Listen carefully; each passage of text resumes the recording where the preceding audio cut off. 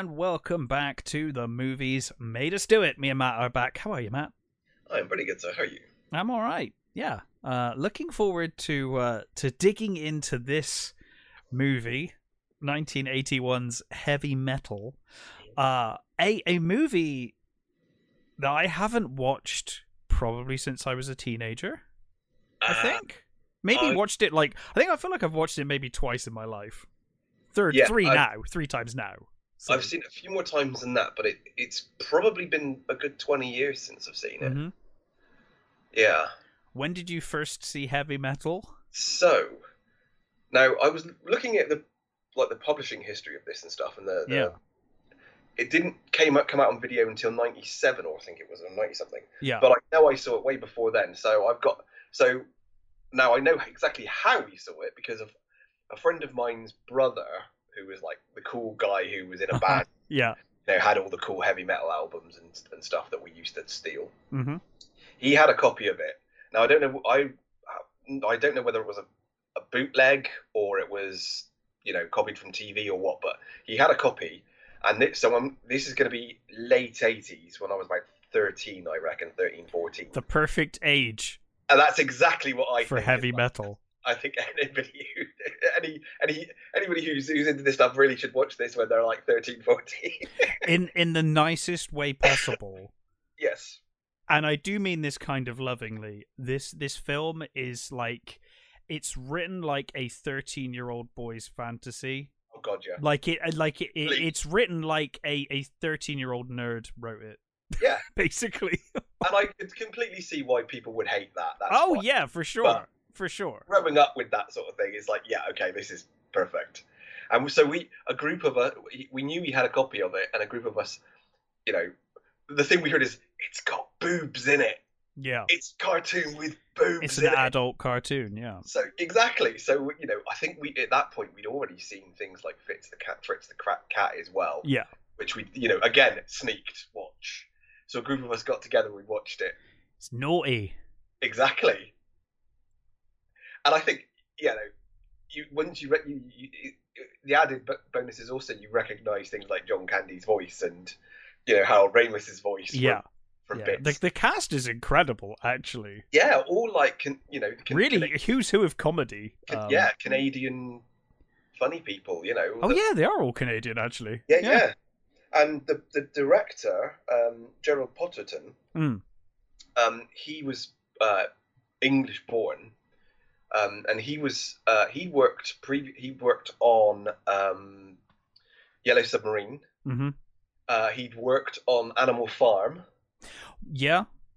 And he'd worked on sort of things like Muppet stuff, and he'd worked on loads of like really cool things, and so he obviously was basically put in charge of this, Well, yeah, I mean, colossal thing, because I think the animators, different sections were animated by different companies. Each section was done by a different group, I believe, but yeah, I know that there was a big kind of American and Canadian groups, So yeah, but I know that there was a big, back in the day, this was all kind of everything was Disney, and I think they got a few defectors from Disney, that ended up working on this because they were like, I want to kind of do something crazy and and adult. And the only other sort of adult stuff that you got around this time is like the Bakshi stuff, isn't it? Yeah.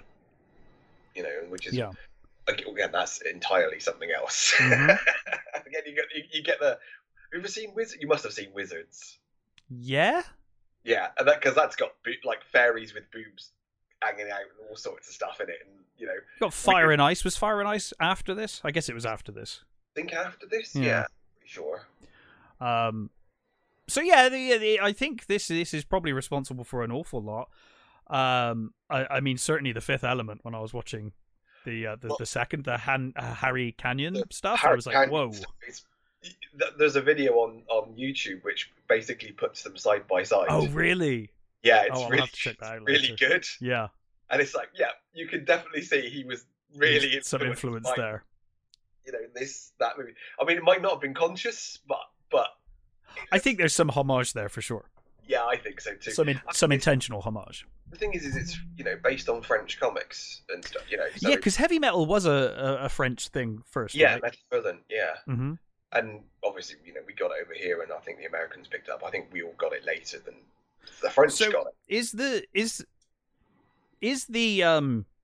the individual segments of this, because this is obviously it's separated into different parts. And are each of these parts actually from the Heavy Metal magazine, or are they just inspired by the magazine? Like, what's They're all as far as I think some of them were altered. I think they've all been slightly altered in things. But as far as we don't have to pay the person that wrote it if we amend it slightly. Yeah. Well, well, I don't think they needed to, because I think that all the rights. Oh, I guess Heavy Metal. Yeah. Probably own the rights. So things like the Den segment and the that's all Moebius, I think, if I remember rightly. Is it the Den one that's Moebius? I'm trying to remember if it was the Den one. I know they're all sort of as far as I'm aware, they all appeared in Heavy Metal over the years. Sure. So and I know I've read a couple of Den ones. I don't think I've read all of them. I've read some of the Den ones. I think I owned some. Mm-hmm. And I know I've read the what's it called? The Captain Stern. I know I've read the Captain Stern thing, because that's Bernie Wrightson. That one surprised me. I did not remember that being Bernie Wrightson. Which is that the rapey captain? Yeah. Yeah, the rapey captain one. There is some fucking stuff in this movie. There really is. Let's just get into it. Fuck it. So there are some questionable things in this. One of the things I will not have questioned is that this opening is fucking amazing. Oh, yeah. This is incredible. So we start off in deep space, and we see the shuttle coming in. Mm-hmm.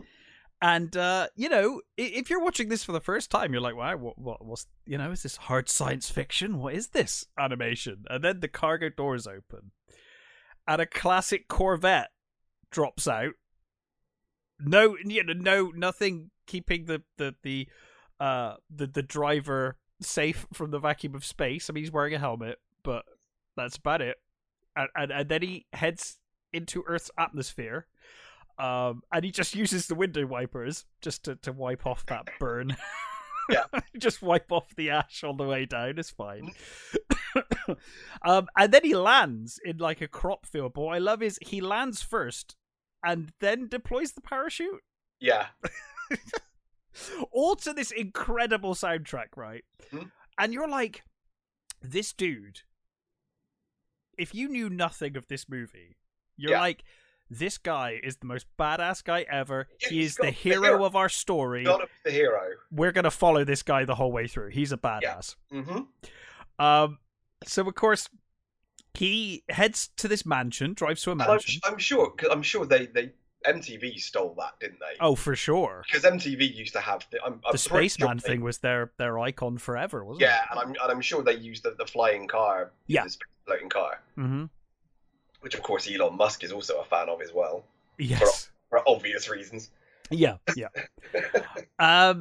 But yeah, so he heads up to this mansion, and he's got this container with him, and his daughter sort of lovingly greets him, and he says, "Hey, I got something to show you," and he shows her this green orb, this glowing green orb, and then our hero melts. Yeah. And they're like, what the fuck? It's like, okay.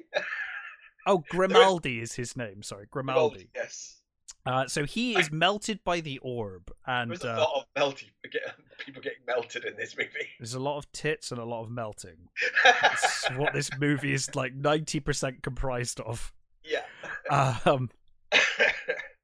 So. And most of the people do seem very stupid. God, yeah. The whole picture.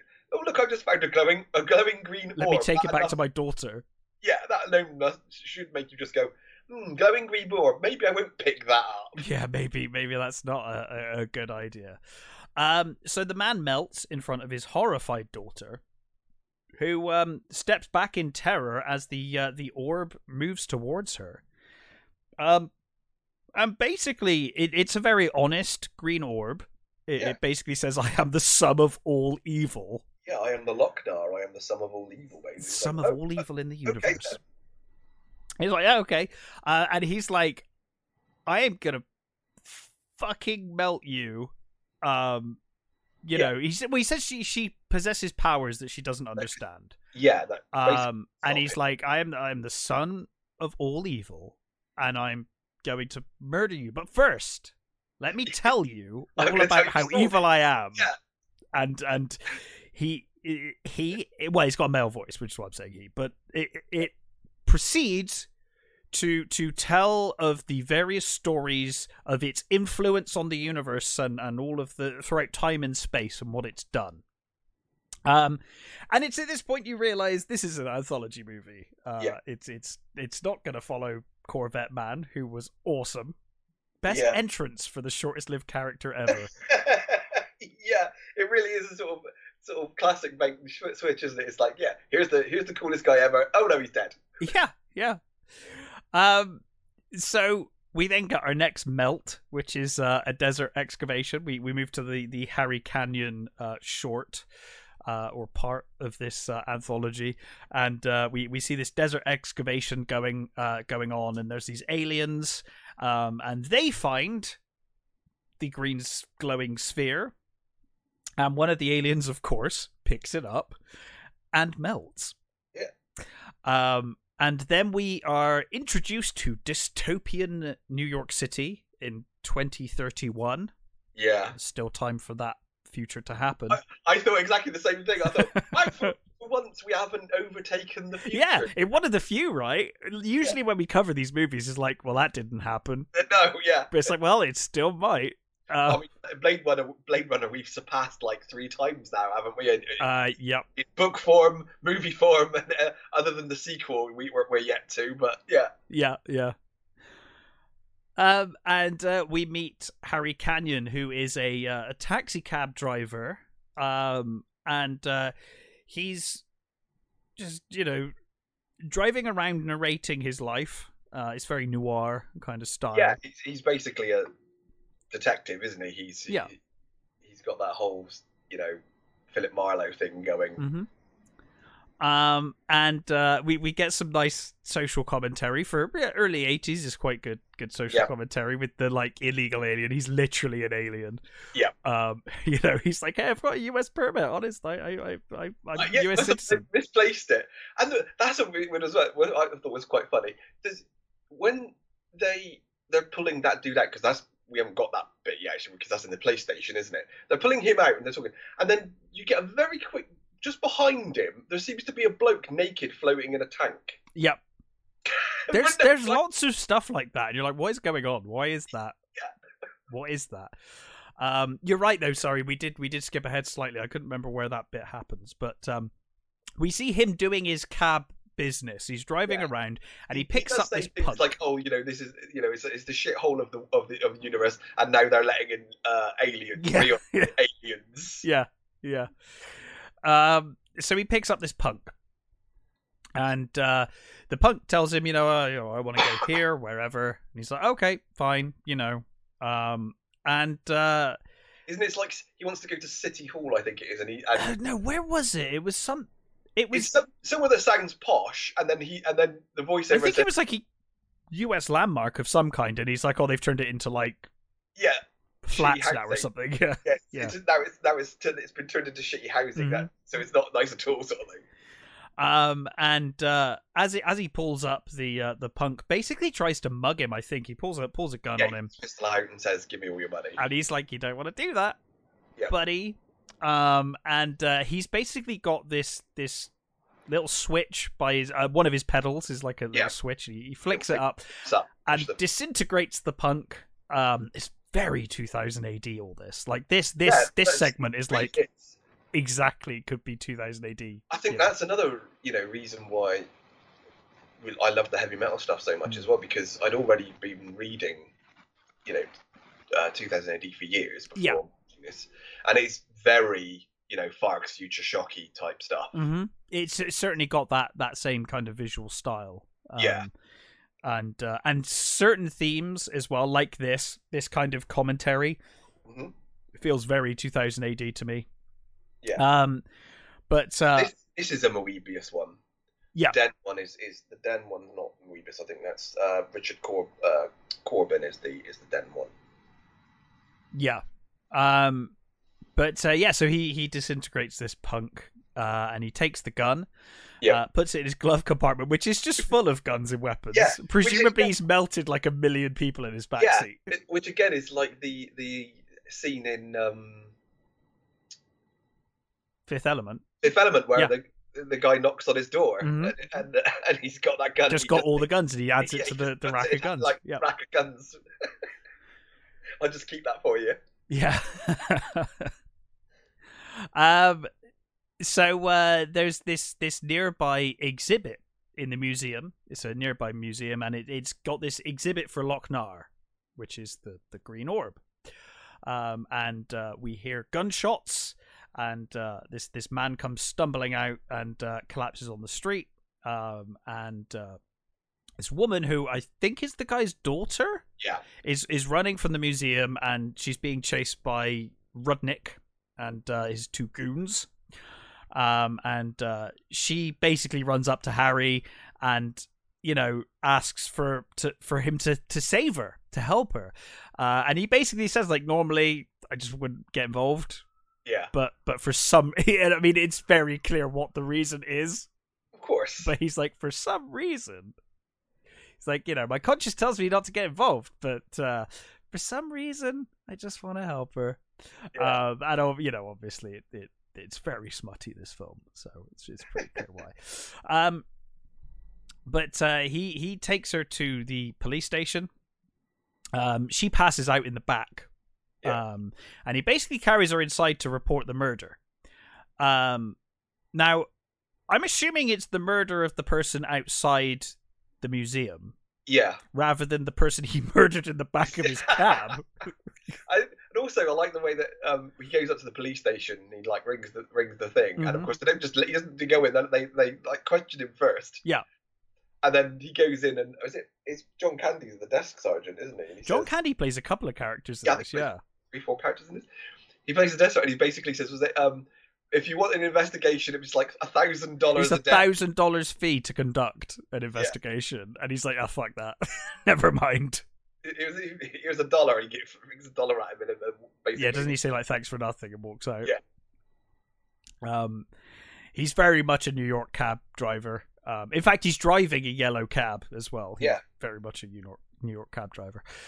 So he leaves, and he takes the woman home with him to his crappy apartment. She wakes up and basically says that Rudnick and his men were after the Lochnar. It's been hidden. It's been hidden. She knows. Her father knew. He's dead. Now she's the only person who knows where it is. She says that the Venusians want it because they think it has magical powers or abilities.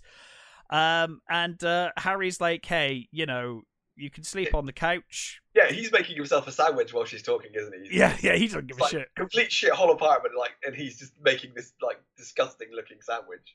Which again is very kind of Fifth Element, where he just doesn't really care. He's just trying to, he doesn't want anything to do with any of this. Yeah, he's like, help himself to anything in the fridge sort of thing. Yeah, and he heads to bed. She immediately strips naked and just gets in bed with him, and they have sex. And she's in love now. I love it. He says first time, something about first time with a New Yorker. He says she must be. She was really good. She really enjoyed it. It must have been their first time with a New Yorker. I gave her the real stars and stripes. So she's hilarious. They have sex, presumably fall asleep together, but the next morning she is gone, and he is rudely awakened by the police, who basically kick him awake. Yeah, pretty much. Or punch him awake. Like, where's the girl? Or where's the girl? And then they're like, when she contacts you, get in touch with us. If not, we'll kill you. Yeah, pretty much. It's like, oh, okay. Yeah, brilliant. So Harry obviously is like, whatever. He's New York cab driver. He doesn't give a shit. He's just like, whatever. Another day, get in my cab, start my day's job. And then another punk gets in the back seat. And, he goes to do the same thing again. Yeah. But one of the goons, because he threatens him with a knife, doesn't he? Yeah. And he goes to press the button, but then Rudnick himself appears. And he said, I wouldn't do that if I were you. And he tells Harry that he wants the Lochnar. And he's just a middleman. There's people off planet, I think, that want this. It's not anyone on Earth. It's presumably the Venutians, I think they're called. Sure, that's what he says. Yeah. And he basically is going to sell it to them. He's just looking to make some money. Honest businessman. So he then later gets a message, like this little bot turns up. Yeah, he goes to get a hot dog, doesn't he? He gets a hot dog from a blatant Robbie the Robot ripoff. Yeah, and he gets this little bot turns up and informs him. It sends this is basically like a floating droid that delivers voicemail messages. Yeah. And it's obviously from the girl, or he assumes it's from the woman. And she says that she wants to meet him. And he races off, but of course he's being followed by Rudnick's goons who are on like hover bikes. Yeah.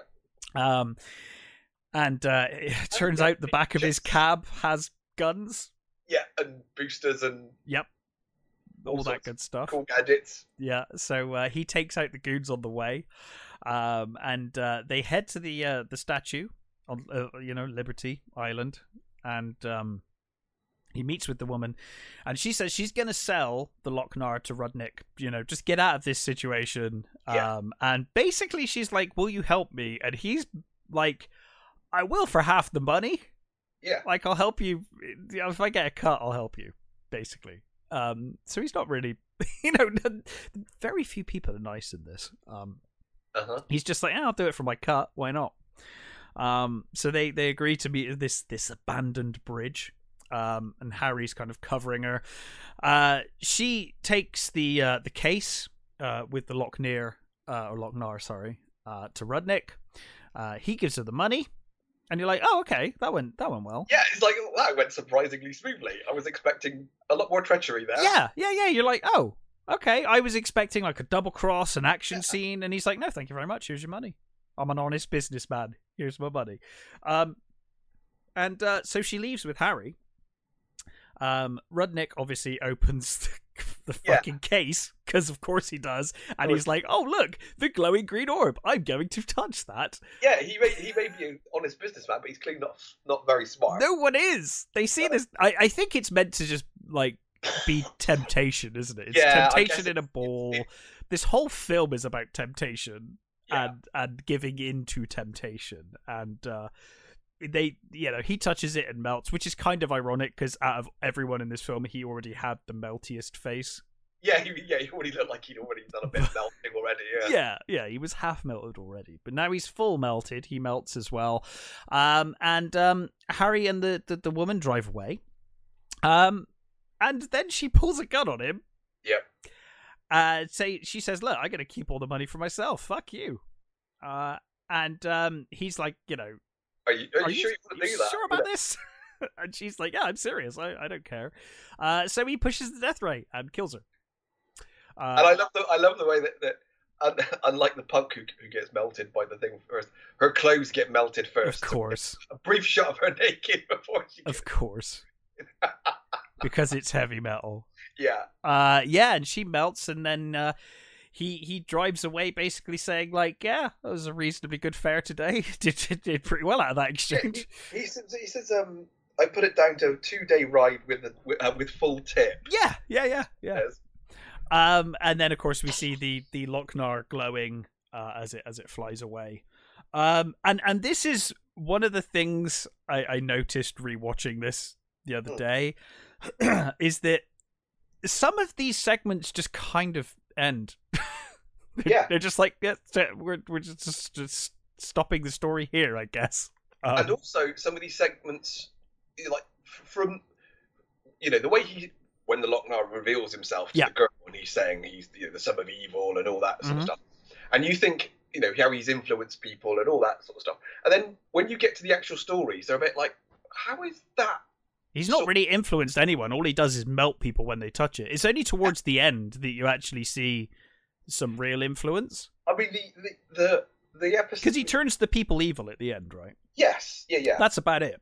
And he's obviously sort of I mean, he does the zombie pilot thing, altering people's minds and things. Yeah, he does the zombie pilot. But when you get to when you get to so beautiful and so dangerous, it's like initially it talks about the people are mutating and we don't know why, and then but he's on that girl's brooch, and then we're going to get to it, but that whole story is like, well, that really is completely different to everything else. Yeah, that's just a really weird sort of funny side story. Yeah. So we I would say the link is very tenuous. The link between all of this is very tenuous, and it's quite clear they took existing stories and then just shoved this in there. Yeah. Together. So do you get on this one? We get one Den. of my no, sorry, the Harry Canyon one. We get Veteran of the Psychic Wars, which I fucking love that tune. It's it's probably my favourite Blue Oyster Cult song. Oh, it's a great song. This film is full of great songs. Yeah, and I think one of the reviews I read from one of the reviews I saw from an old when it came out, saying that the actual soundtrack isn't as heavy metal as it is. It's actually not as loud and. It's way more rock than metal. It's much. I mean, Mob Rules is like the most metally song that kind of stands out. I think so. Yeah.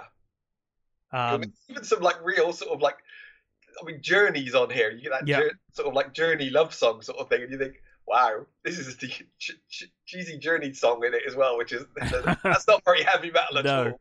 Now, ironically, Heavy Metal 2000, which is shit, does have a heavy metal soundtrack. Yes, but that's later. That came out in 2000, in case you couldn't guess. So we then move over to Den, who is a teenager and likes to do some science experiments. And he finds the Lochnar in his backyard. And he thinks it's like a meteor of some kind.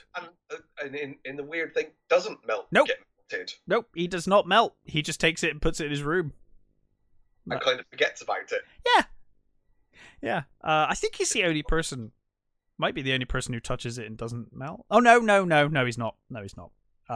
It does. A few people manage. Yeah. So then later on, he's performing an experiment with lightning, and the energy kind of gets taken by the Lochnar, and by the Lochnar, and it shoots the kid into outer space to a distant planet. Yeah, that's a really nice sequence as well. It's a great sequence, yeah. Spinning through the sort of spiraling universe, and sort of he becomes this naked kid, spinning through the thing, and then slowly naked kid, voiced by John Candy, becomes strong black man, voiced by John Candy. Yeah.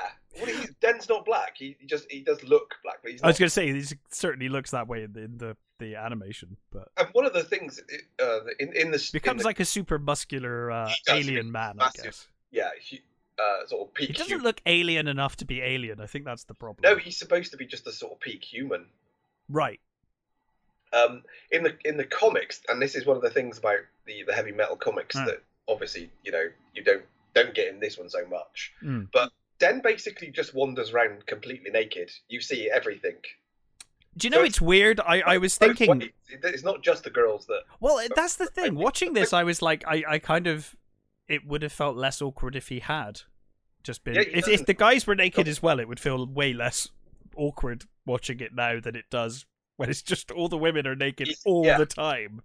Yeah, in the comic, he's just walking around with his wang out. It's fine. All right, but they make a point because when he arrives, he grabs a flag, doesn't he? Yeah, he's like, "Well, I'm not going to do that. I'm not going to walked around with my Johnson out, basically. Yeah. But basically, he arrives on the planet and he sees a girl being sacrificed, a nude girl being sacrificed by a nude priestess, because of course. And I love the thing. It's called, was it Ulithtic, which is Cthulhu backwards. Yeah. Okay, that's fine. Why not? And this priestess has got this mask on, and she's reciting this thing, calling to the god, like you said, Ulatek. Yeah. And obviously the green ball is the Lochnar, and she says it is to be placed in the idol's hands, and then this other then the nude woman gets thrown in a pool, to be sacrificed, and it's like red. I don't know if it's just meant to be water with like red sand underneath, or whether because it looks lavy and it does it first. Is it water, or I think it must just be water with something red underneath it. They swim through it, doesn't it? Yeah, that's what I mean. But he jumps in without a second thought. He's like, I'm jumping in there. I'm like, whoa, really? Okay. So Den, seeing this and in his new super body, muscular body, jumps into the water to rescue the sacrificed girl. And he swims underwater with her, and he's like, by now I thought I'd be running out of air, but I'm not. This body is like somehow I can just hold my breath for massively long periods of time. He's like, I hope she can. I hope she. Yeah, he says, I hope she can. It's like she's probably long drowned, to be honest. But... But no, he manages to rescue her. She introduces herself as Catherine, and she's like, "Hey, I'm British from Gibraltar," and it's like, okay, it's very specific, very specific to tell us where this person is exactly from. I'm from the British colony of Gibraltar. It's like, okay, then you could have just said Gibraltar. And then she's like, I haven't got anything, because she's naked. Yeah. She's like, I don't have anything on me, but you can have me if you want. One of the love it's so funny. I love this bit because it's such a fucking nerd, a 13-year-old nerd writing. This is what I thought when I was watching this. This was the specific one when I was like, this feels like it was written by a 13-year-old, because it's like skinny nerd kid, D&D kid, scientist kid turned into muscly man who instantly gets laid by two women. I mean, it was based on I'm sure, John Carter, isn't it? It's basically John Carter, but with more boobs. With more boobs, yes. But what I love about this one is the bit where he says she had the most beautiful eyes, and I know. She rolls. The framing. You don't see her face. She rolls over her enormous boobs coming to view. I mean, that's the thing that I really think. Honestly, I think that's the thing that saves this and Doom's Heavy Metal 2000 is that this has a great sense of humor. Mm-hmm. Heavy Metal 2000 like tries to take itself way too seriously, and it's just awful. This at least is funny, because that made me laugh when he's like, "Oh, she had such beautiful eyes." It's like, really, because like you said, you can't even see her eyes in that shot, right? No, literally, he says she has beautiful eyes, and she rolls over her, and her boobs come into view as he's saying it. Yeah. Fantastic. So they have sex. But they're rudely interrupted. I think they do start to have sex. He's about to, and he said because he says about was it first time in 18 years or something, and no, but later on he says twice. Later on he says twice, so I assume they do, but don't get all the way. Maybe. I think he gets cock blocked. So he's interrupted by these creatures. Who take him to this palace, and we meet Ard, who basically is like a ruler, and he's the rival of the priestess that we saw who was sacrificing Catherine in the first place. He's really fey, isn't he? He's great. He's all sort of like loungy and he's like just flopping about on his chair on his throne. And clearly, what I like about they're obviously rival. He's rivaled with the Queen, but all the mutants they've got all kind of look there's no actual difference between them. It's just a group of one follows one follows the other. Yeah. It's the old green versus blue from Babylon 5. There's no logic to it. They just do. Yeah. So what's the beef? Well, he is blue, I am green. Yeah. Okay. And anything else? No. He is blue and I am green. Yeah. Why aren't you understanding here? I don't understand. Yeah. I don't understand what your problem is. Yeah. Green follows green leader, blue follows blue leader. That's all there is. We fight to the death. So that's bad now because I'm just thinking of when Ivanova changes their changes them powers. around. Yeah. So we're gonna go and get some dye. Oh god, Babylon 5. And when she thinks that the cycle, because it's like it lasts like 2 weeks or something, isn't it, or like a week or something, and she's like, oh, a week, and she's like, he's like, no, it's Drazi week, which is like 3 Earth years or something. Yeah. But yeah. Anyway, back to heavy metal. So Den is like immediately, he's like, where have you taken Catherine? I love her now. I met her 5 minutes ago. We've had sex, and now I love her. And Ard is like, "Hey, she's." Which again would be a very 13-year-old. Yeah. Oh response. God. Yeah. It like I said, it literally. I've seen her boobs. I love her now. Mm-hmm. She's my. Yeah, that's what I mean. It is literally written by a 13-year-old. And so he's like, oh, she's still alive. She's frozen in this big block of ice thing, and I will. She and he's like, you killed her. He's like, no, I didn't kill her. She's still alive, but only I can bring her out of suspended animation. So you have to complete a task for me. And he does. We did skip that. He does shoot him, doesn't he? So we do see them that he like regens. Oh yes, sorry, yeah, he does. So there's a weird mix in this as well of guys with like swords and then guns. And like occasionally they'll just fight with swords, and then someone will pull out a machine gun and just obliterate people. And like, okay, yeah, yes, you're right. So he does he kills a bunch of these mutant creatures like quite easily. Very easily because he's strongman now. Strong. And he shoots the shit out of Ard, but Ard just laughs it off and regenerates. And so he's got the Wolverine powers. Yeah, he's the Hugh Jackman and cannot be stopped. And so yeah, he says like, Den, you need to complete this task or she will stay in suspended animation. And then Den is like, what if I don't? And he's like, well, then you'll die and she'll die. And he's like, okay, I guess I'll help then. That was simple enough. Yeah, fair enough. Got me there. And he brings out his like captain, doesn't he, to go with him? Yeah, he speaks English really good. Like, Normal, really good. He's like, this is my man, and he's going to go with you, and together you're going to infiltrate the Queen's palace, and you're going to find the Lochnar. So he's like, okay, fair enough. So off they go with a small guard from Ard's castle palace. They head off, and they find the Lochnar. It's in a dark room, and he goes to grab it. But in the darkness, he accidentally, as you do, he accidentally grabs the bare breast of the Queen by accident. Completely by accident. She then is like, kill this motherfucker immediately. But then she's like, oh wait, no, actually. Yeah. Actually, he's muscly man now. Yeah. Take him to my bedchamber instead.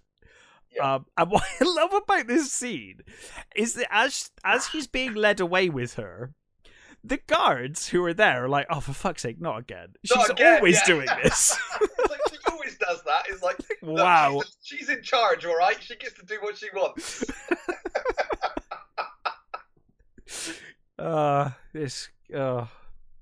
It's simultaneously awful and brilliant. It's very entertaining. For me personally, I think it's still. I was actually surprised how well it holds up. I think it's so tongue in cheek that it works because it's tongue in cheek and it's clearly having fun. Yeah. If this stuff was being taken seriously, it would be. I mean, it's pretty offensive anyway, but it would be really offensive if they took a lot of this seriously. It's clearly done for laughs, and it's clearly silly, and I think it works so much better for that. So it also helps, by the way, that I really love this kind of I guess arguably cheaper early rotoscope style animation. I love this style of animation. I do as well. And I love the designs. I just think it all looks gorgeous to me. I love it. You sort of think that the rotoscope would be a bit rubbish because sometimes, and you think, but then you think about stuff like this, and you think about there's just that style. The Lord of the Rings. Yeah, Fire and Ice as well. Yeah, and it works so well. I mean, I love one of my favourite scenes in Lord of the Rings is when they're panning across the orcs. Oh, so good.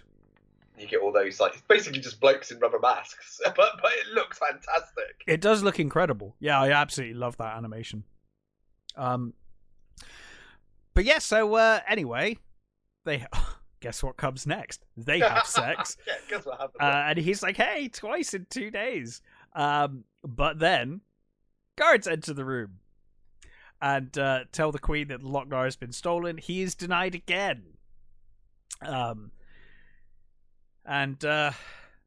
Yeah, so it looks like the heavy stole it and escaped. Yep. The second, the second guy.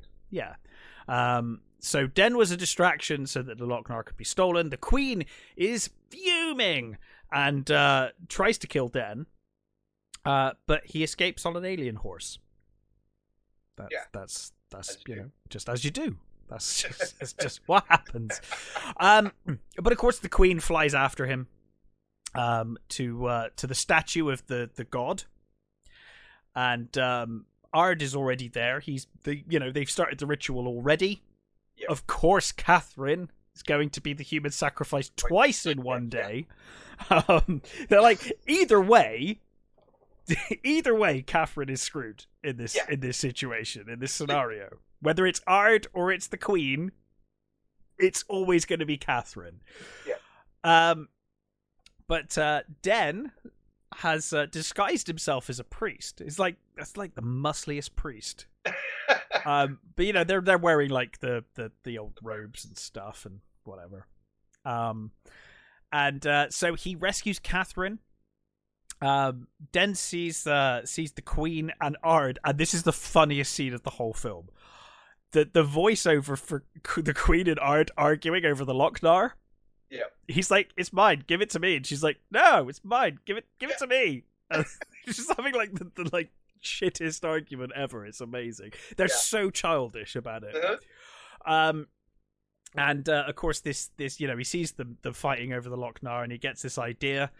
He wraps a chain around a spear, and he throws the spear at them, and it gets stuck in the rock that's like above them.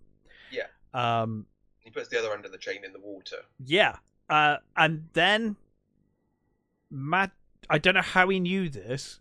Well, I think he's basically recreating the experiment he did, isn't he? No, you're right. Yeah, I didn't think about that. It calls back to his original science experiment, because he's still got brains. Still a nerd. Yes. Fantastic. He's recreating the experiment he did before. Yes. Yes. And lightning hits the pool. And of course it follows up the chain to the Lochnar, and it basically recreates the accident that sent him to the world in the first place. Ard and the queen vanish, and I guess that sends them somewhere. Anywhere. Probably Earth, I guess. They're going to conquer Earth now. Possibly. And the Lochnar falls down the steps. And Catherine's like, "Hey, you could use that to rule the whole planet." But Den's like, "No, I'm going to fly off with you instead, because I saw your boobs and I love you." Yeah. And the Lochnar breaks free, and it heads off into space. That's proving that he can be resisted. Yeah, that's a stupid story to have told this girl that you're trying to intimidate. Well. Like, no. Let me tell you about the times I've failed. Powerful, but people can resist me. Yeah, I am fallible. I mean, he does kind of say, not only some people can resist me. It's not, not only a few people. Yeah. And then we get to Captain Stern. Yeah. Horrendous Captain Stern and his ludicrously overly complex plan.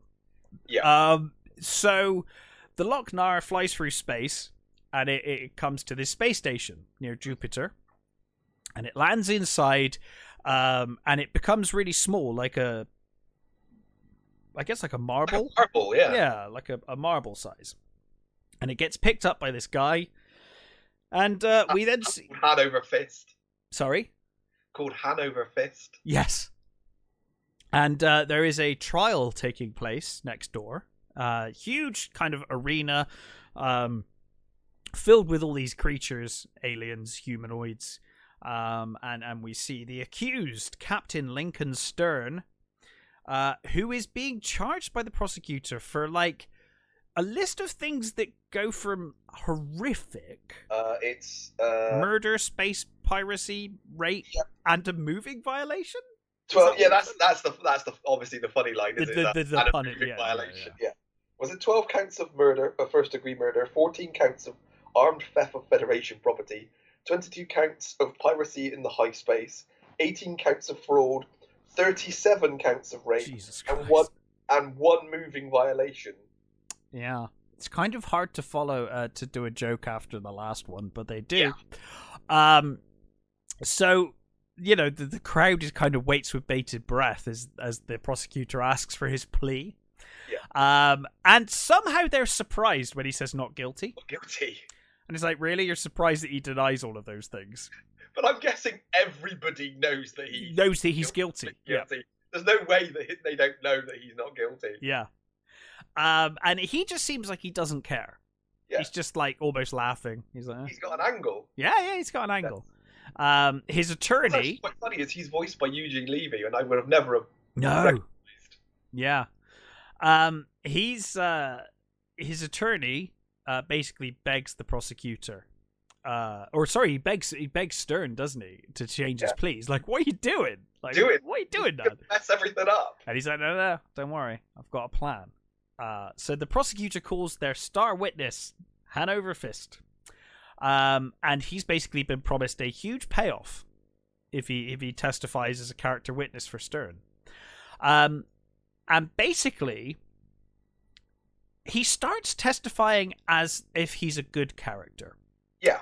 But then he starts saying way more horrific crimes that Stern has committed. He's flicking the Lochnar between his fingers, isn't he? He's rolling it around the desk.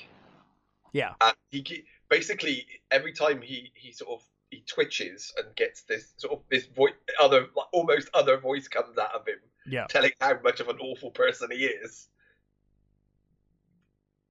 When he suddenly basically gets huge. Yeah, well, yeah, and the thing is, he lists off these horrific crimes that he's done, like even more horrific than the ones we listed. Probably the kind of things that might get you banned on YouTube if you said. So he's done some horrific things, so Hanover Fist is saying all of this. Do you get the name, by the way? Do you get the name? It's funny because he's getting paid. So you think that this is because of the Lochnar, and then he gets giant, and you think, oh my god, the Lochnar is like possessed him, and he's become this crazy creature, and he's like, I will kill Stern, I'll kill him for his crimes, and you know, basically all hell breaks loose, and he walks up and he punches the attorney, and you know, God knows what. But it turns out that all of this was Stern's plan anyway. Yeah. So, like, he was a character witness, but his plan was that he would say horrible... I don't know, maybe the Lochnar did the horrible thing, saying the horrible things that he wasn't meant to say. Yeah, not quite sure whether they... But Stern kind of plays it off like it was all part of the plan, and it's some bizarre... Yeah. I don't really understand this bit, if I'm honest. I don't really know what the plan was. What was part of the plan? What was the Lochnar's influence? Yeah. Like, he wasn't... Clearly, he was meant to get big. That was obviously part of Stern's plan. So maybe it was just what the Lochnar was saying. Yeah. But then the Lochnar is evil, and I'm like, why are you trying to stop Stern, who's also clearly evil? the original story, I don't think the Lochna's in it. So That makes more sense. yeah, I think it was just him. Right. But So, anyway, it's been a long time since I've fucking read it, so that's fine. Stern's like, "Hey, here's the money that you know, here's the money, buddy." And Fist changes back to his usual form. He kind of shrinks back down. And Stern, you know, he thanks Stern, and Stern's like, "No worries." Also, by the way, get fucked. And he pulls a lever that happens to be there, and Fist is sent out into space. And he basically, I guess, burns up in the atmosphere of a planet. Yeah, except for his hand. Except for his hand, and we see the marble, the green marble. Touched in his fist, Yeah, floating away. And then we get to my favourite scene of the whole film. So between that and this, there is a missing segment. Oh, really? Yeah, there's a place, Neverland, which was going to have Pink Floyd's Time on it. Oh, nice. And it was going to be about how the Lochna has influenced people over the centuries and stuff. Yeah, because they kind of, that would make more sense, because it's suddenly, we're all in the future, and then suddenly we're in the past, and it's like, okay, fine. I mean, this doesn't make a whole lot of sense anyway, this movie, so it kind of, it's fine, but it is a bit jarring that we suddenly go back in the past, and you're like, okay. But anyway, this is probably my favourite part of the whole movie, the World War II B-17 bombers. Okay, I understand. I just like the art style, and it's just a nice little self-contained story. So anyway, yeah, we've got these B-17 bombers flying over Europe, 1943. And the lead bomber basically comes under fire, heavy fire from anti-aircraft, and kills a bunch of the gunners. And the bombardier is killed, but the plane drops its load successfully. Right? I think he dies in the act of launching, so they successfully bomb. Yeah. And I can't remember the specifics. Yeah, but so then he climbs. They basically, you know, they succeed in their mission, but most people die. They start flying back to their home. Co-pilot climbs in the back, and everyone's dead. Yeah. Tail gunner's also dead. But then the glowing sphere is following. The Lochna is following the plane, and it flies under the plane and goes up through, I guess, one of the holes in the fuselage. And it basically lodges in the bomb bay, right? Yeah, I think so. And it knocks the co-pilot unconscious. And then the entire plane glows. And then the co-pilot wakes up, walks back through the fuselage. Yep. And basically all of the bodies have disappeared. And he can't find anyone. There's nothing going on. And then suddenly some hands grab him and pull him. He starts screaming, and we don't see anything other than a bit of blood. He gets pulled into the gun pod. Yeah. And then we see in the cockpit the pilot's calling for the co-pilot. Doesn't get an answer. And he turns on the autopilot, walks to the cargo bay, and when he opens the door, we see loads of skeletal monsters, and it's all very sort of pre-code 50s comic, horror comic. EC Comics, yeah, it's very EC Comics. It's very cool. And so they've all been turned into like skeleton monsters. He fires at them and jumps out of the plane. Lands on a desert island, but then that island is also covered in loads of crash planes. Covered in massive wrecked planes. Yeah. And they've all been transformed into monsters, all of the creatures. So they all come out. The man is dead. Yeah. So I don't know why. I just think like that's a really cool short. No, it's a really nice little basic. Yeah. Horror story, basically. Just of zombies and no smut. It's just a really cool visual short story. It's just kind of awesome. Yeah. This one. So this goes into So Beautiful, So Dangerous, right? Mm-hmm. But I think it does a nice segue, this one, where you see the B-17 pilot in the scope of the spaceship hovering over the Earth. Yeah. And then we see the Pentagon, and we get the voiceover again, and we see this limousine arrive, and this prominent scientist is outside, and there's these reporters come up, and they're like, "Hey, what about these mutants? They're popping up," and he's like, "Don't worry about it. Like, we'll deal with it." He dismisses them. He basically says there's no such thing as aliens. We're all it's just us. It's fine. Yeah, and then I love because then he goes into the meeting room with all the officials.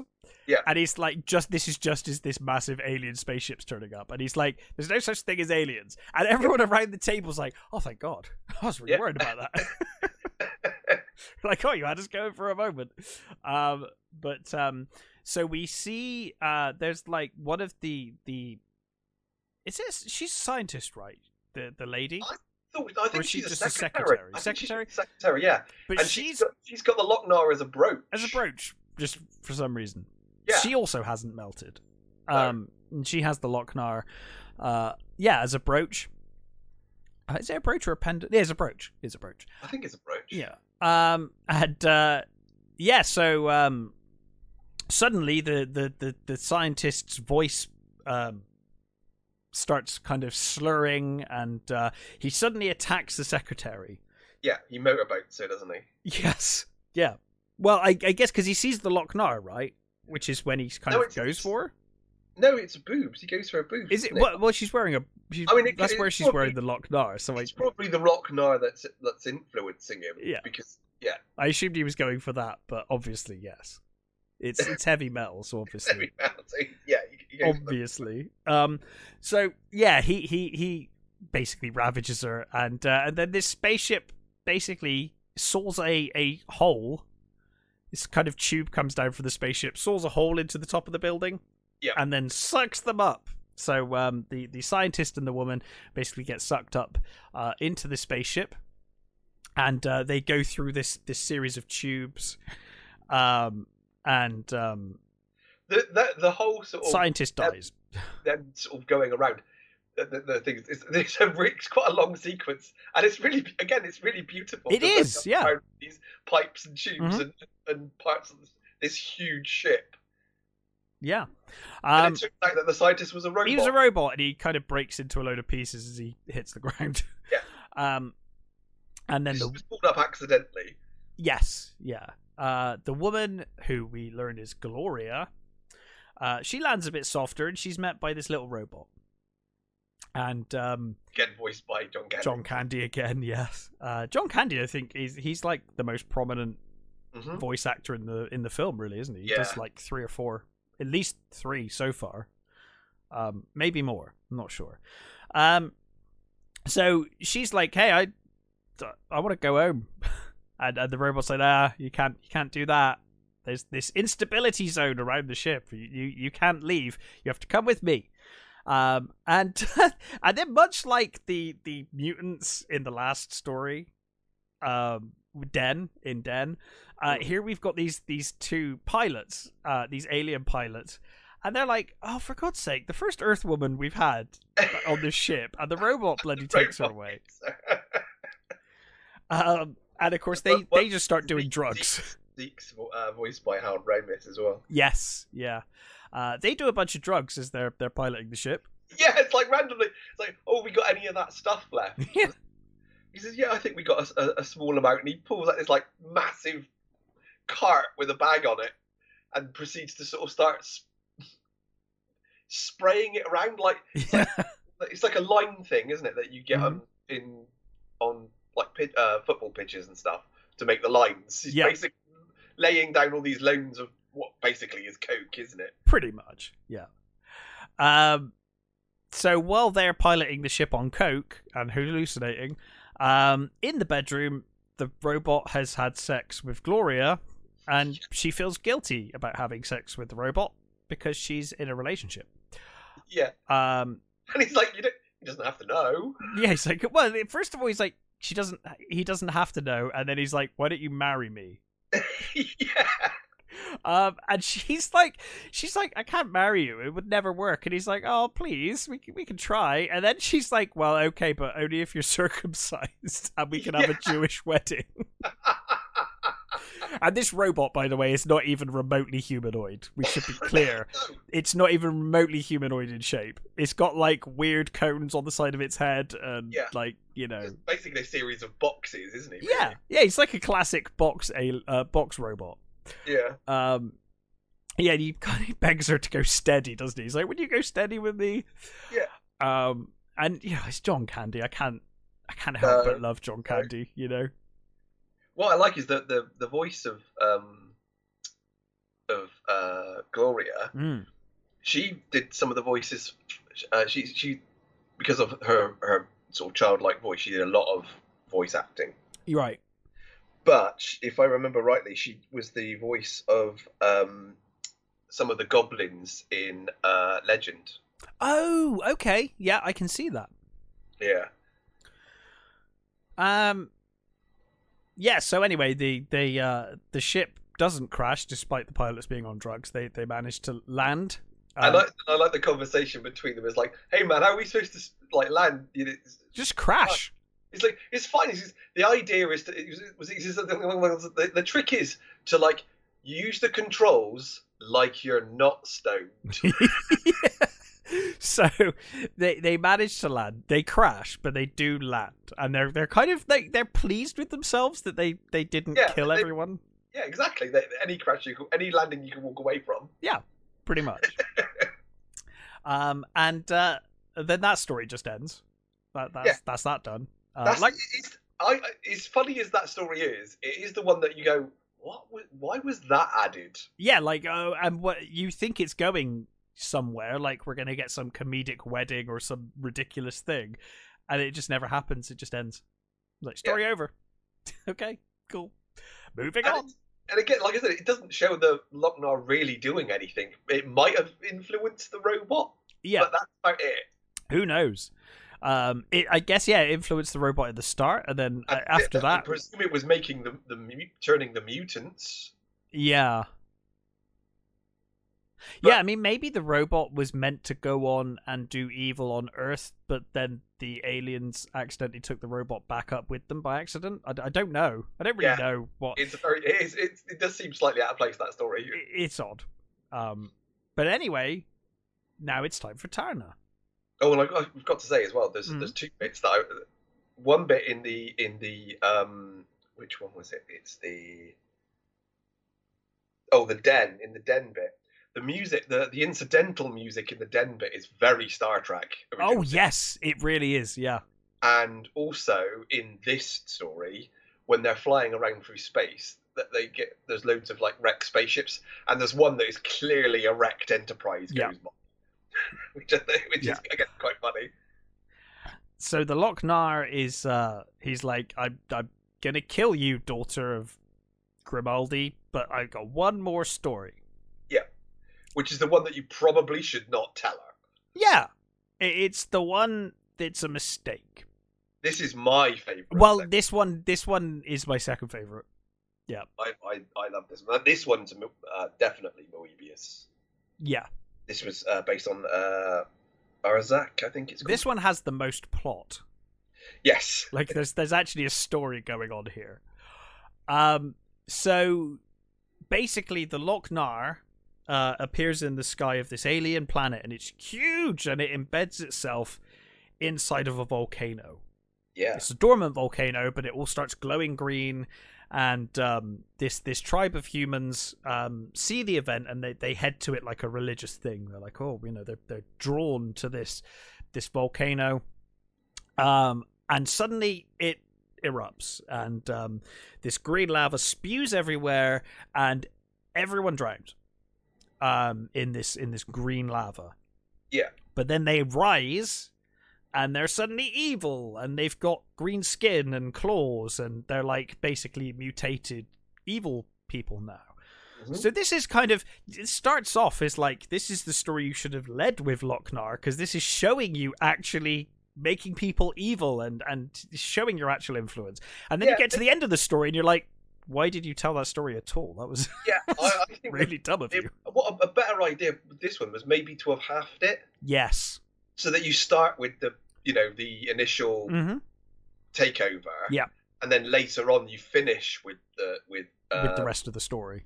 Tirana sorting it out, sort of thing. Yeah. Yeah. So now they're evil, and they basically kill anybody who opposes us. Yeah, they're kind of just and then we get Mob Rules, one of my favorite songs. Awesome song. So yeah, we see this city. Civilization is the enemy, and these barbarians they maraud through the town, massacring everyone. Loads of people are getting killed, and this council is meeting in a large chamber in this tower. Doctor Strange is there. Yeah, I thought that as well. Like, oh, look, I do definitely Doctor Strange. Yeah, looks like him. And they basically like, oh god, we're screwed. And the leader's like, no. The only thing that can save us is Tarakian. That's it, Tarakian. Which is like this ancient warrior that protected their race throughout history. He says it's a race of. First of all, he says it's a race of people, and one of the other ones says, "Aren't they all dead?" Yeah. And he's like, "No, there's at least one left." At least one. I hope she doesn't take half an hour to get ready and turn up too late. Yeah, I thought that. We can summon her and they do that big summoning. Yeah. Like, we can summon her, but unfortunately we can't summon her in her clothes, so she has to go and get slowly dressed first. Which is one of my favourite suit-ups ever. It's an awesome scene, and there is a moment, there's a brief moment when you're like, is she dressing up like Zed from Zardoz? Is that what's happening?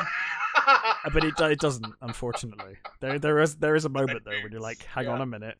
the boots are there. You can have the gun belt. Come on. Close. Pretty close. It's pretty close, yeah. She actually wears more than Zed. She does. She's actually got a big glove and everything. Yeah, she's got more on than Sean Connery. And she was rotoscoped by a model called Carol Desbins. Okay. And I've seen some pictures of her with she's wearing like a black outfit in white. Weren't they wearing a lot of white kind of? She's got like a body stocking on, I think. Yeah. And she's got the suit over the top of it. It looks really cool, actually. Yeah, I think they did like a Tron style thing, didn't they? Where they filmed a lot of stuff, and then obviously in this case they rotoscoped over everything. But yeah, I think there was like white tape to determine where clothes were and things were and stuff. Very cool process. Certainly a lost art. Mm-hmm. Although obviously there's rotoscoping of a different kind nowadays, but this hand style is very unique to a certain period of time. So I love it when you get them doing the ritual to summon them, and you've got that kid who's pushing, and you think it's going to be successill. Yeah, this big machine comes out to brace the door from getting, and it takes ages to come up. Yeah, and it hits the door, and you think, oh, that looks like it'll probably hold them for a bit at least. Then it completely gets disintegrated. It disintegrates with the door. It made no difference. Completely falls apart. Yeah. And the poor kid gets absolutely peppered with arrows. Bolts, yeah, it just gets skewered. Yeah, they all get killed. So everyone dies at the temple. Yep. But and you get that voice when after she's finished sort of dressing and stuff, the voice at the temple says, "Oh, because of the pact with these people or something. The part of the pact is if you can't protect them, then you have to avenge them." And you think, "Oh, they probably didn't want that part." Yeah, they probably didn't. They probably would have rathered if you could protect them rather than spending half an hour getting your golden sword and getting dressed. But never mind. Takes you a long time to put on very little clothes. Yeah. Well, you know that she has to get through like all the she swims through the water and then she gets gets the sword. So you should have summoned her on that bit of the island, not on the other side of the ocean where she has to swim across. So anyway, she's got a bird thing. It's really cute. Yeah. Don't get too attached. And she gets on the bird and she flies off that she's gonna seek revenge or well, like you said, rescue them or seek revenge. And again, you get that really basic but beautiful flyover. It's great. Yeah, it looks It's incredible. Such a beautiful flyover. I love the animation of this. I really yeah, do. I do. I think it completely still holds up. Yeah, for me it does. This is very much I'm a big fan of this kind of hand drawn style and this early style. I'm the same. Not that it's like this, but I'm the same with anime as well. I much prefer early hand drawn anime than the more modern stuff.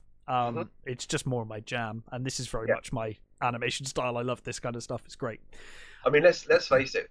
A lot of the CG animated stuff these days is fucking awful. I hate it. I really do. And there have been so many instances where I've watched something and I'm like, I really like the story. I just hate the art style. I hate it. One of the only ones. There's been a couple of ones that have been actually good. I mean, I really like the Godzilla one. Yeah, which is interesting because you and me both quite enjoyed most of that Godzilla, the 3 Godzilla trilogy.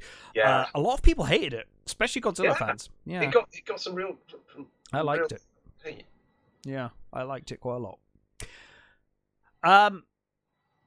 The biggest disappointment with that, by the way, was the Godzilla City, and then they never turned it into into Mechagodzilla. Sorry, Mechagodzilla City. And it's like, why didn't you do that? Because the design looked really cool as well. That would have been really fun, but never mind. Anyway, so yeah, she's gonna go and get some revenge now because she turns up in Doc Strange and everyone's dead, and the leader. This is an important plot point that will come up in a moment. Has been beheaded. Yeah. And he's holding this amulet in his hand with this symbol, and she takes it from him and flies off, finding this tavern.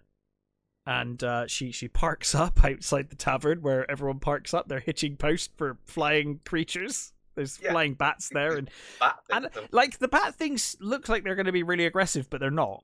Yeah, she just pulls up and puts a bird next to it, and I'm like, that's going to cause a fight. No, those things are just going to eat your bird, surely. But they don't. They just chill out. No. It's fine. And she's just hitched the bird up when some guy gets smashed out of the door. Yeah. She notices the amulet matches, doesn't she, on the side of the saddlebags got the on it. And then this guy gets kicked outside the door, starts getting beat up. And she just walks past, and the mutant barbarian eyes her up basically and looks all creepy. She walks into the bar. This band are playing, and it's Devo, isn't it? Yeah, it's basically just Devo playing. Yeah, which is awesome. It is awesome. Through being cool, isn't it? So I love Devo as well. Yeah. So she gets up. She walks up to the bar, buys a drink, or just gets given a drink. She doesn't really buy one. No, she does. I think she does pay for it. Yeah. I think she puts a thing down, puts a coin down. I think. Yeah, I don't know where she kept that money, but somewhere produces money. He did boob pocket. Maybe it was in the satchel bag of the bat thing. Maybe. I don't know. Who cares? Anyway, she these 3 barbarians at the bar immediately see her, and they walk over to the table where she sat. Yep. And they're like, he says, like, she doesn't speak, she doesn't say much, does she? And he's like, I don't need us to say much for what I want to do. Yes, it's very rapey, this film. Yep. So basically she like hits him with a tankard really slowly with a tankard.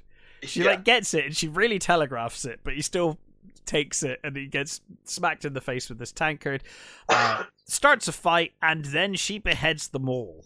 Yes. Which I assume is because she's getting revenge for what happened to the leader who got beheaded, right? Yeah. So she's going to do unto others what was done unto them. Yeah, she knows that they're obviously part of the group, so... Yeah.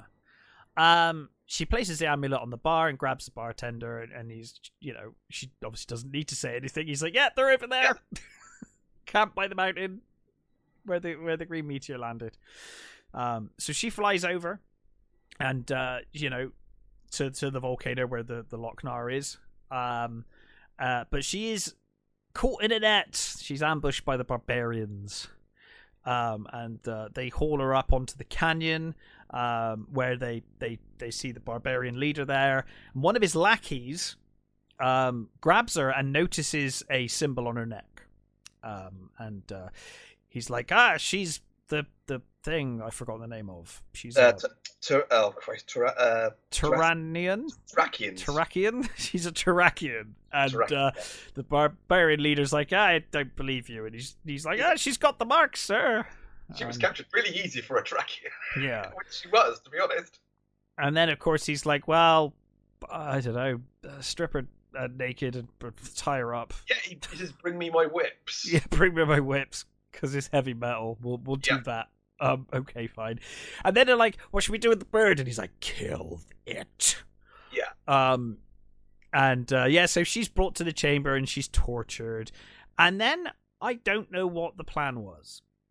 So I assume there is something in the bottom of this pit that's going to eat her, because she's thrown into a pit after being tortured. Yeah. And they throw her clothes down as well, which kind of said to me like she's going to be entertainment and she's going to fight something or something's going to happen. Yeah. But we never see it. Well, my guess is she's thrown down in the pit. My guess is that it was just supposed to be a disposal pit. Because after maybe yes, and then somebody else gets thrown down and he goes straight down. Is that she hits? She just luckily hit. Yeah, maybe that's what it is. Because I was like, I kind of assumed like, some monster's gonna come out that she's gonna have to fight or face down there, and they'll be like, Slug Boy's pit in Return of the Jedi. Fucking Jabba the Hutt. Sorry. Yeah, I've deleted Star Wars. I've deleted from my brain. I can't even remember. The Rancor pit. Yeah, the Rancor pit. I was like, it's going to be like that, but it's not, because the bird turns up and you never see anything in there. So that makes more sense. So yeah, you're probably right. It's a disposal pit where they're throwing things to die. I haven't read. I don't think I've actually read all of them, or if I've read it at all, the original. So I don't know, but my guess is it's probably very sanitized what happens to her. Sure. All you see is he gets the whips. You see her chained up. When then you see her, you see her injured. Yeah. On the ledge with like lots of cuts and things. Yeah. And she's naked, but every girl's naked in this. That's just that's what this film is. I'm guessing it's sanitized. Yes. So anyway, the bird basically is tied up, and this guy, one of the barbarians, is trying to shoot it with a big arrow, and the bird pulls someone in front of it, and one of the captors gets skewered with the arrow instead. The bird escapes, flies down, rescues Tarna, and they fly off. And then the leader's like, I want her dead, and they all fly after her. Mm-hmm. The bird gets shot out of the air in the neck. And they both. It's pretty tough, mind, this fucking bird, isn't it? Yeah, it does. It withstands a lot. And they crash land. The bird is in pain and seemingly dead, because it kind of looks like it dies. Yeah. And then the barbarian says, "Right, we're going to fight to the death now." And he's got this robot hand. Yeah. And he turns it into a saw. With a saw. She obviously has her sword, her golden sword. But he manages to get the sword and he throws it away, doesn't he? And he cuts her arm and her stomach. Yes. Like kind of slashes across the stomach and her arm.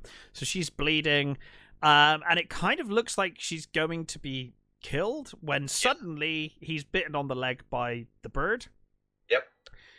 He's distracted long enough for Tarna to bash him in the head with a pipe. Mm-hmm. And she then basically grabs his robot arm and cuts his throat. Yeah, she forces it into him.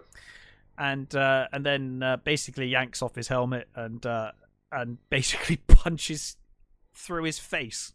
Yeah. Which is awesome. Yeah.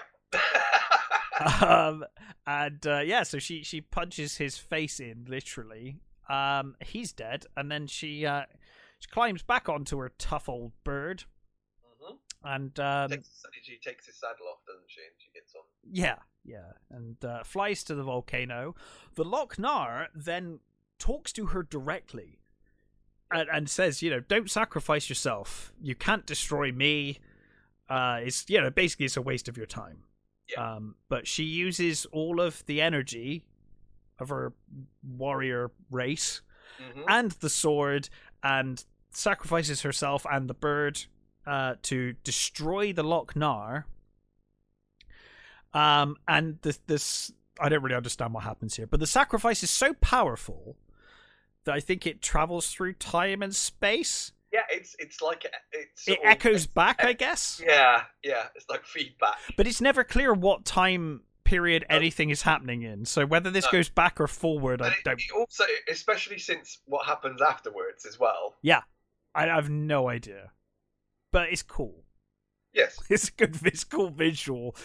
In the present, the Lochnar starts to shatter and break down. The daughter runs from the mansion in terror. Yep. And the mansion explodes, and in the crop field outside the mansion, the daughter sees Tarna's mount basically appear out of thin air. It just kind of materializes. Yes. Appears, doesn't it? And she goes over and pets this alien creature that she's never seen before, climbs on it, and flies off. And this is kind of, I guess, I'm not sure if this is meant to happen before. I think this is meant to happen before what happened in the future with Tarna, and that this is Tarna? No. Or is this the start of her race, or is this just a lost daughter of the race? No, I think so. The voiceover says Tarna has now been reborn in her. Right, so it's a rebirth of her spirit and she's there. She's basically there now to protect against the Lochnar in the coming age. So even though the Lochnar is destroyed, I imagine it will reappear. Yes, well, I mean, it says that it is considered a god, and presumably it's unkillable. It's the eternal war between the Lochnar and the Tarakians. Yeah. This film has some fantastically stupid names. But that's just fantasy for you. It is just fantasy for you. But again, it leans into that teenage D&D, male teenage D&D player wrote this feel to the whole thing. You know? Tarakians and Grimaldi and, you know. I appreciate silly names. So her theme tune in this bit. Sorry. So she starts growing the grey hair and starts to her hair, and she gets the symbol and stuff, and that's the end. Yeah. Anyway, sorry, continue. So the theme tune for her was by Elmer Bernstein. Was originally written for the character of Alex from Saturn 3, but not used. Oh, interesting. Which I thought was quite kind of cool. Yeah, like I didn't know that. That's pretty sweet. I like that. So yeah, that's it. That is Heavy Metal.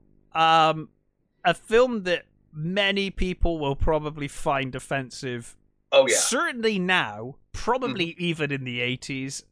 But I will say it's some terrific animation. Well, I think that it's got some cool visuals. A lot of the reviews at the time basically said it was just an adolescent fan. It absolutely, it's unashamedly that. And it's got a good sense of humor. Yeah, and I think the fact that it, like you said, the fact that it does have a sense of humor about it kind of elevates it from a lot of the other barbarian-y type. Yeah, it's got some fun. I mean, it's clearly, it is a misogynistic, erotic fantasy, male fantasy, but it does have that amazing art style, which I love. Yeah. It's got some great short moments anyway. Yeah. But I think that visual style, the art style, and the comedy and the satire and the commentary really kind of elevates this, where I feel like Heavy Metal 2000 is just shit because it takes itself way too seriously, and as a result feels more offensive because it's like trying to be serious. And I only saw it the other week, like literally when I thought we'd do it, I thought, well, I'll see if I can find it, because I'd never... it's on YouTube, that's why I watched it. Yeah, exactly. So I'd never seen it before. And even though I have read the comic, which is, Kevin I'm sure Eastman, the comic's fine. Simon Beasley. I don't remember it being that great either. Oh, okay. The artwork's great because it's Simon Beasley. See, I really don't like the art style of this either. 2000. No. The comic is good. No, that's what I mean. Yeah, I'm sure the comic's better. The art style in this is terrible. In this, sorry, in the second in 2000, yeah. Yeah, it's awful. And the thing is it looks like that early Flash animation style, and it riffs so heavy on the Turner stuff. There's the whole getting dressed sequence is completely out of that. Yeah, just done badly, and with no comedy. No, or not much. So it feels really where oh, who is it? It's the bad guy. It's what's his face, isn't it? Oh God, I honestly couldn't tell you. Oh, it's he always plays bloody bad guys. That's gonna annoy. Where the hell? Michael Ironside. Yes. So I think there's a couple of times where he sort of says things that are quite funny, but it does fall quite flat. The only thing that I quite like is that Julie Strain's in it. I've always had a thing for Julie Strain. Yeah.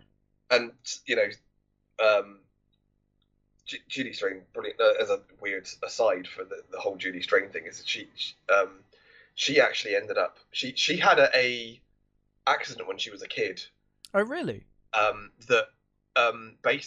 Well, I think not when she was a teenager or something. She basically fell off a horse. Oh, God. And damaged her head. And completely forgot all of her childhood. Oh my God, really? No knowledge of her childhood whatsoever. I had no idea. And then later on, she started basically getting dementia. Oh wow! And that's kind of basically how she died. It's really sad. Wow. She's only 58. I was going to say she died 2 years ago, according to IMDb. Wow. Yeah, and I think by the end, I don't think she knew anything by the end. And basically, they think it all stemmed from this accident she had when she was a kid. Wow. I had no idea. Yes, I really liked Julie Strain. She was lovely. And I think her